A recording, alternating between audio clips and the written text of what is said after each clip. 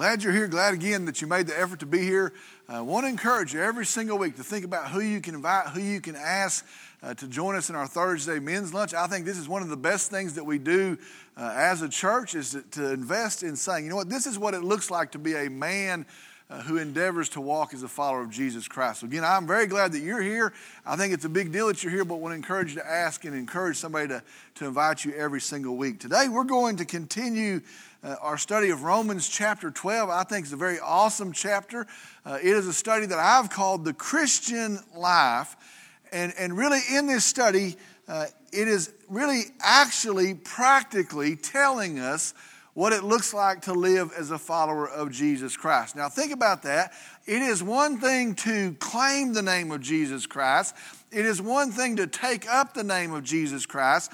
But it is another thing altogether to actually live as a follower of Jesus Christ. Not just taking the name, not just saying, I put my banner under this name, but to actually live as a follower of Jesus Christ.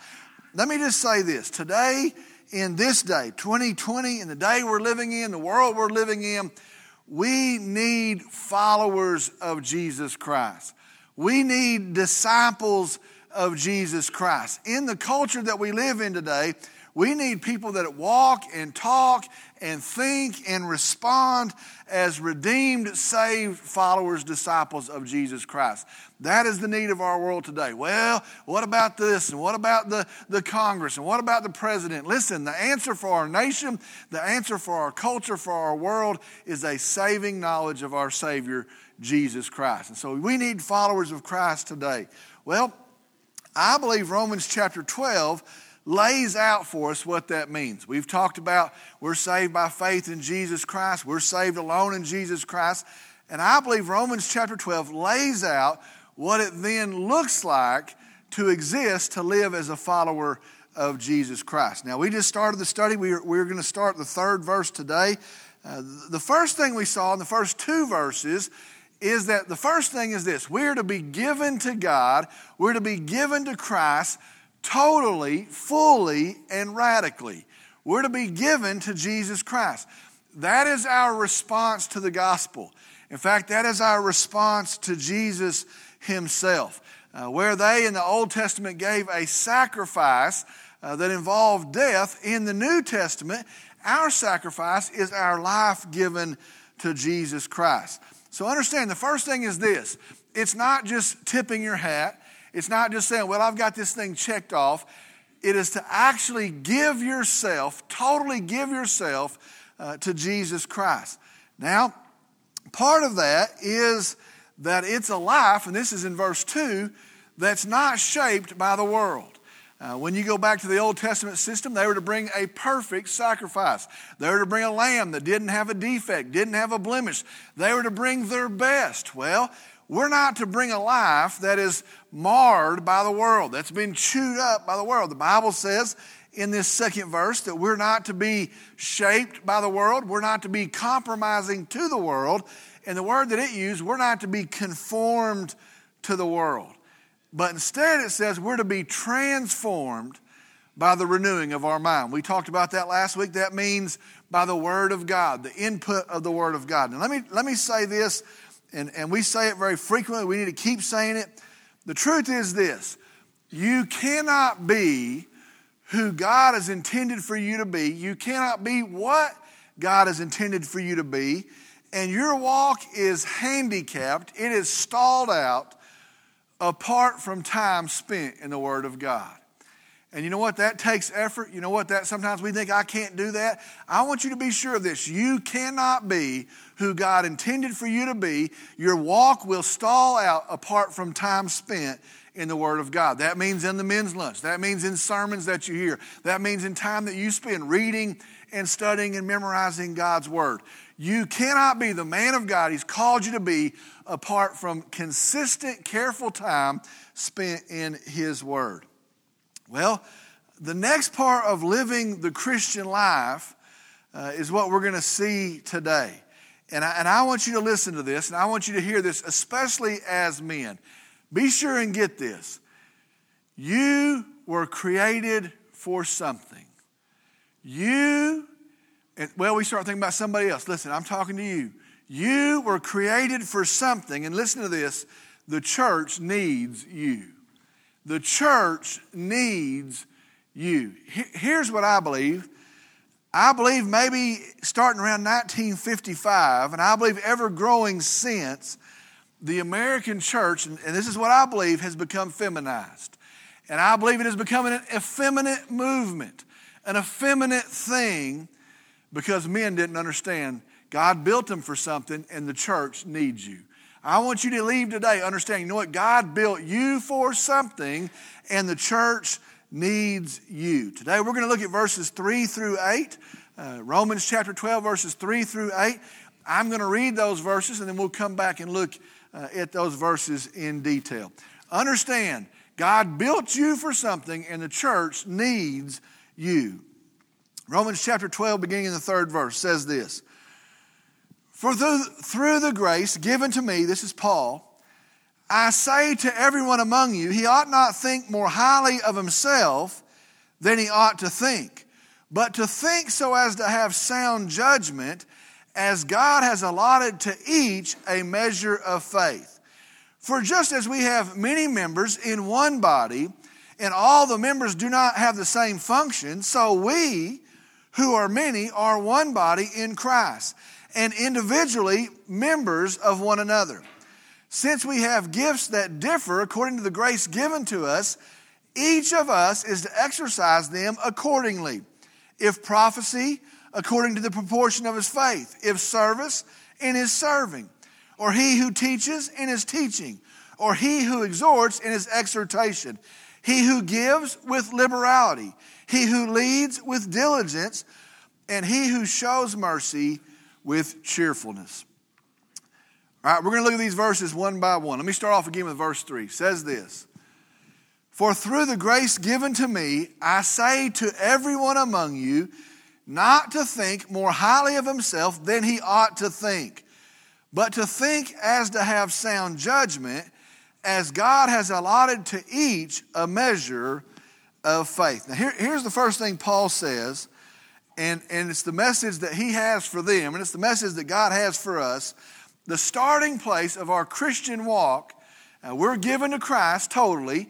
We're not conforming to the world, but the starting place is this. Do not think too highly of yourself. Now that's a crazy place to start. Isn't there somewhere deeper than that? Shouldn't we memorize 20 chapters of the Bible? The starting place of the Christian life is do not think too highly of yourself. Now let me just tell you this. Here's the natural inclination of all people. And you say, well, that's not me. I want to tell you, I believe this is the natural inclination of all people. We think we're better than somebody else. And I don't care what your setting is, and I don't care what your mindset, you may say differently. I think the natural human tendency is we think that we're better than somebody else.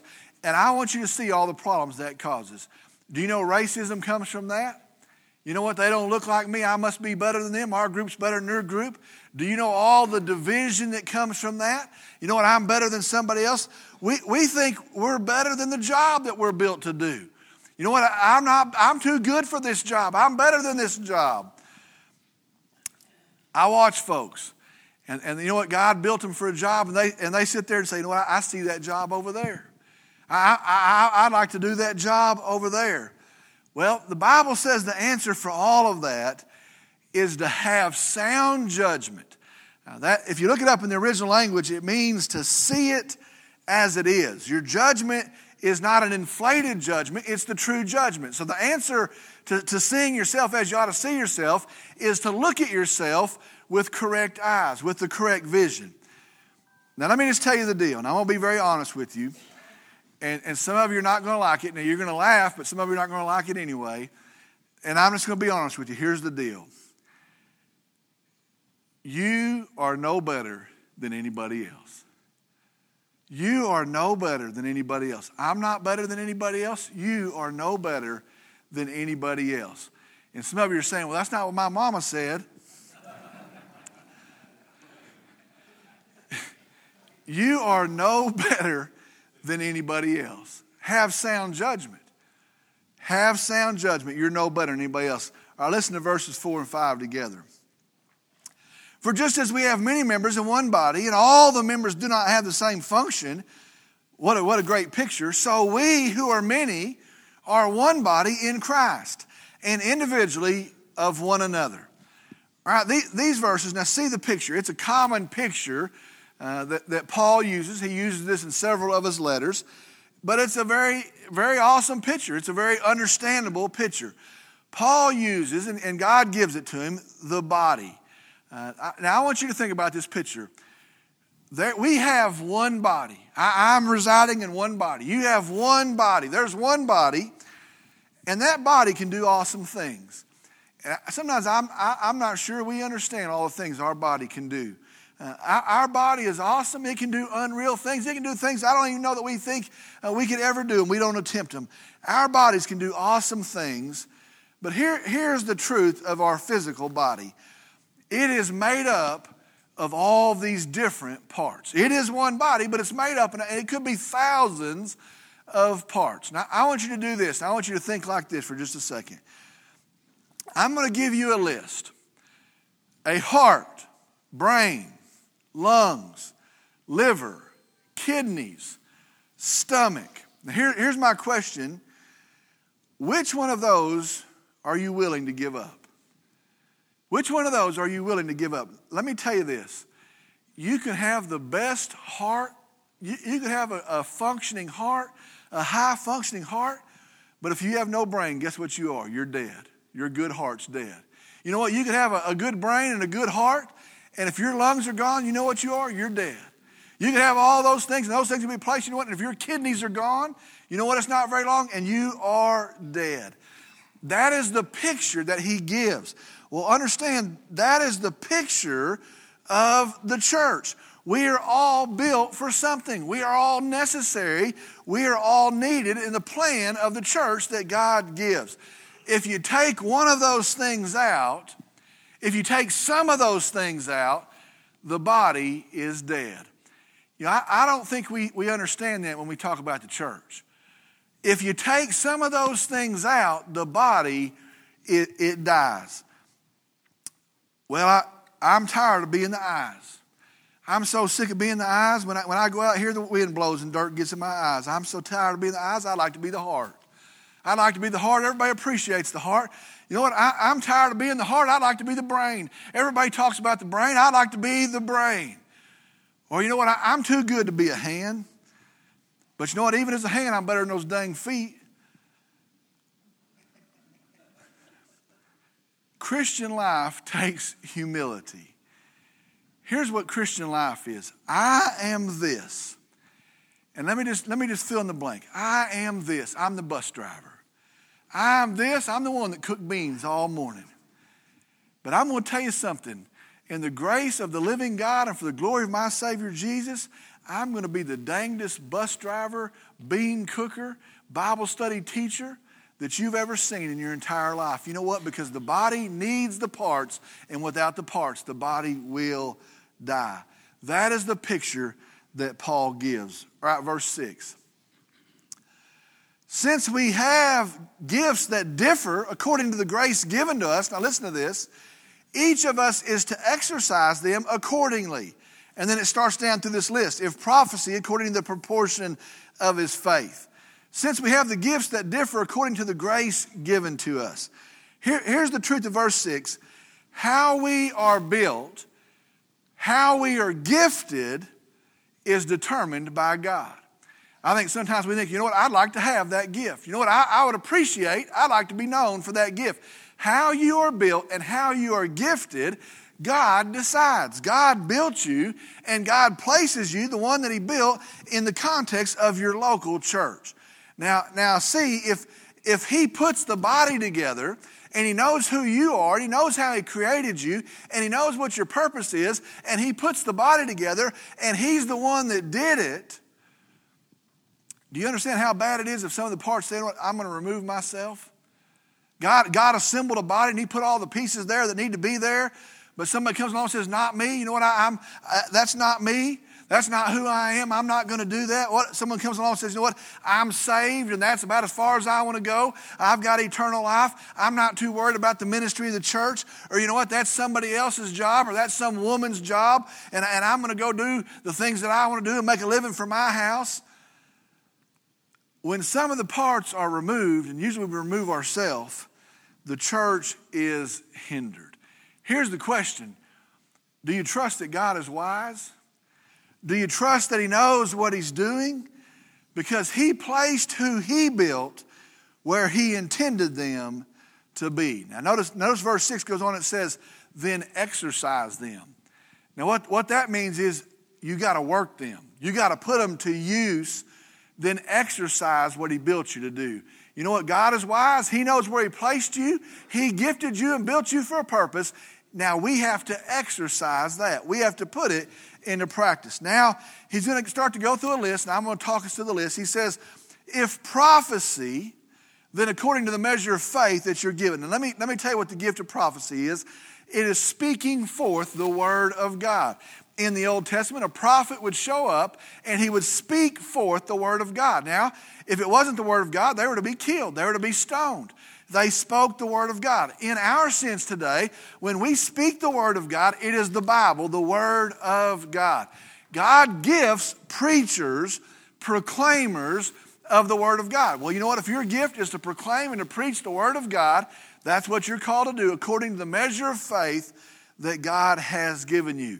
That's the first one. I'm going to go through the list, verses 7 and 8. If service in his serving, or he who teaches in his teaching, or he who exhorts in his exhortation, he who gives with liberality, he who leads with diligence, he who shows mercy with cheerfulness. All right, let me walk you through the list. He who's given the gift of service. Think about these as we move through them. The gift of service, that could take a million shapes. There's folks that they have a gift to bring something that serves others, that serves the ministry of the gospel, that serves the ministry of the church. And I don't know what that is. I didn't get to put that in you. I know we need a bunch of those folks. But there's folks with the gift of service. There's folks at this church that come and they go up in the attic and they change air filters. No one knows they do it. There's folks that come and they check on the vans and make sure they have all the stuff done. And really nobody ever knows they do it. They have the gift of service. One of the things I always watch on Wednesday night, we have a Wednesday night meal, and I've said this several times, the trash cans, there'll be 4 or 5 of them back there, they'll get all the way full. And grown people that would probably scald their kids for doing the same thing, that trash will be this full. And they'll come by with 2 plates and a cake and a pan of cheese dip. And they'll balance it on top of there like this. And they'll stack that right there, and then they'll put their tea on top of it. And then somebody will come behind them and take a cake and put it on top of the tea. And I'm sitting there going, I guess they can't see what's about to happen. And then there'll be somebody, and I don't know what's in them, and here's what they'll do. They'll walk over there, and they'll pull that bag up, and they'll jerk that thing out of there, and they'll put their foot on it, and they'll tie it in a knot, and they'll put 2 bags there, and they'll get 2 more bags, and they'll run those things out to the dumpster. And 40 other people walk by that same can. What is the deal with that crazy person? God gifts people with the gifts of service to serve the cause of Jesus Christ. It says if it's teaching, the gift of teaching is the ability to make understandable what is complicated. This is not easy stuff. And God actually places people with the gift of making understandable the Word of God. You finish and you go, that makes a lot of sense. I understand that. I can apply that. A lot of times in the church, we don't have any of those folks that have showed up. And so we say, well, you know what? You've been here 6 weeks. You're going to start teaching. And you leave and go, I don't have a clue what you just said. It made no sense to me. God gives people the gift of helping others understand the Word of God. Exhortation. I like this one. Exhortation.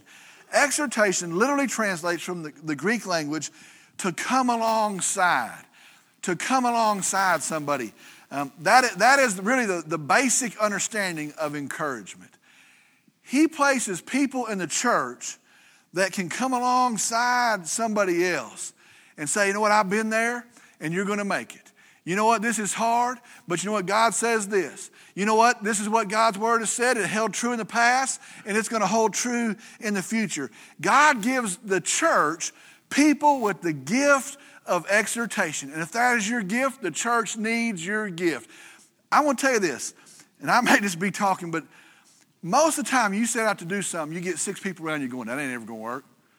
That's never going to work. Well, you remember when Brother John did that? They fired him. That's never going to work. That didn't work. My dad tried it. It's not going to work. And you know what? We need to be around people that say, if God has called us to do that, you know what? He's going to equip it. He's going to finance it. He's going to bless it, and it's going to work. The gift of exhortation is needed in the church. It says the one that can give with liberality. Now, I'm going to just be honest. There are some people that God gives the ability to accumulate money, to accumulate wealth. God gifts them in that. They ought to be humble and say, you know what, God gave me this ability, but you know what, they should be one that would say, you know what, if this cause needs to be financed, God has blessed me and He's placed me in this church, and we will not be hindered as a church for a lack of financial resources. Liberality means to just turn it on. You know what? This is what God's given me, and I'm going to pass it through, and God's going to take it and use it in the church. Just like you need service, just like you need encouragement, you need some folks to finance the cause. It says the one that can lead. A leader in the church. Now, I want to explain this because sometimes this is getting messed up. A leader in the church is able to do this. They're able to discern where God is leading, and they are to take those around them and lead them to follow where God has led. That is the gift of leadership in the church. Now, that's become messed up, but understand, they are able to discern where God is leading, and they can take the church and guide them to follow the course that God has led in the church. Now, here's what I'm going to say, and we've messed this up, and some folks don't like it, but I'm going to tell you anyway. Did you know the church is not a democracy? Did you know the church is not a democracy? Here's where we've messed things up. We've started acting like the church is a democracy. And we're letting people make decisions in our church that have no business. God hadn't led them to make a decision. And I'll tell you what, we let a lot of lost people get in our church, and they start trying to help make the process of the decisions. Here's what the church is. The church is a theocracy, and Jesus Christ is the king, and He sets the course for the church. I watch, and this is the nuttiest thing I've ever seen. There's churches that'll take surveys about what we ought to do. And they'll survey the church, say, what should we do this year? What should we do? What should we do? What's our 3-year plan? What's our long-range plan? I read about a church, and this is not that far from us. They surveyed the community what they should do. We're right here in the midst of us. Will you tell us what you need in a church? And I sit there and go, that's the most ridiculous thing I've ever heard in my life. You know what they ought to do? They ought to shut their door and they ought to pray and see where Christ leads the church, and they ought to walk that out in faith. People come and they say this to me, well, what about what we want? Well, what about what we want? Well, what about what we want? I want to tell you this. It's not about what you want, and I'll just tell you, it's not about what I want. It's what Christ wants for His church. And if you want a democracy, then you ought to go run for Congress. But if you want to serve the King, then you get in the church, because He sets the direction as the head for the church. That's an important thing. The next thing it says here, shows mercy. The last thing in that list, shows mercy. Let them do that in cheerfulness. Here's what I figured out. I didn't know it was this rough, but it's pretty rough. I'm not that old. I feel like I'm 26, but all of a sudden I'm 48. If you're actually going to take a stand for the gospel, it's going to be tough.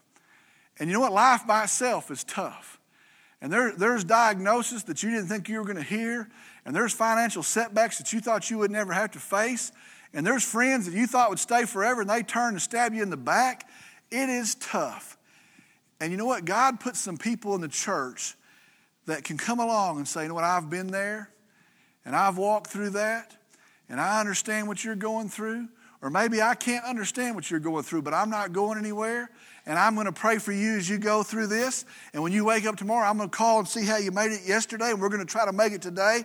And they are going to cheer your heart by showing mercy. Do you know the world doesn't have those people?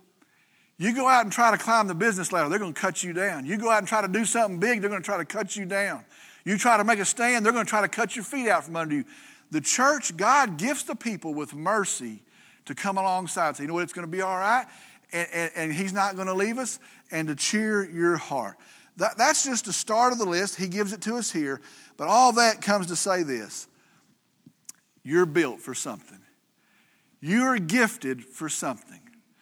Well, I don't know if I am. Listen, if you have put your faith in Jesus Christ, you are gifted for something, and God did it.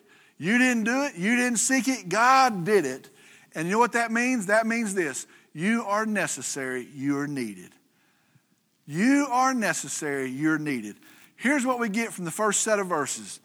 Giving yourself to Christ is not a religious thing. Giving yourself to Christ is not a set of words. Giving yourself to Christ, we find in these verses, is a practical thing. God built you for something. God has placed you somewhere in a local church for a reason, and you are needed and you are necessary in the life of that church. You are needed and you're necessary in the life of that church. I'm about to close, but I want to tell you this. Here's the greatest thing that could happen today. The greatest thing that can happen today is you hear this message and say, you know what? I haven't been serving my purpose. You know what? I've neglected my purpose. I haven't even bothered to find out what my purpose is. And for you to go to your local church where they teach the truth of God's word and to show up and say, you know what, I may be the one that takes out the trash. I may be the one that leads the dangest Bible study you've ever seen. I may be the one that does something you don't even know what it is behind the scenes. But God has built me for something, and I'm about to do what He built me for. And you watch how He is glorified and the church is blessed. God built you for something, and you're necessary in your church. And your church is hindered if you're not showing up. God built you for something. You're necessary in your church. I'm going to ask if you'll stand, please. I'll lead us in a word of prayer.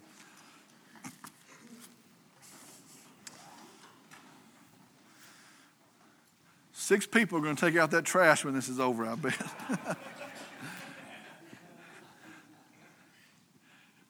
All right, let's pray. Dear Father, we come, and I'm thankful for these men. And Lord, I'm thankful for the word of God that instructs them, that you didn't leave us to wander and to bang around, but you direct us through your word. I pray for the men in this room, first off, if they don't know Christ, I pray they'd see their only hope is a saving knowledge of Christ. I pray if they're not walking with Christ, that they would turn their eyes and they would walk with the author and the perfecter of our faith, Jesus. And Lord, I pray for those of us here that are saved. I pray that we would give ourselves totally to you. We'd quit worrying about the reputation of the world.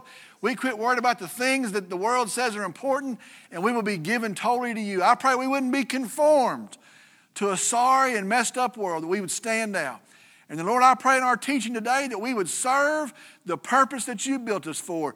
Grown men standing on their feet and serving the reason that you created them, and that you be glorified through it, that our churches will be blessed through it, that the lost will be saved through it. Bless these men. Encourage these men. Help us be the husbands, the dads, some of us the granddads, the co-workers, the friend, and the churchmen that you've built us to be. Use us like that. We love you, we praise you, and I pray in Jesus' name, amen.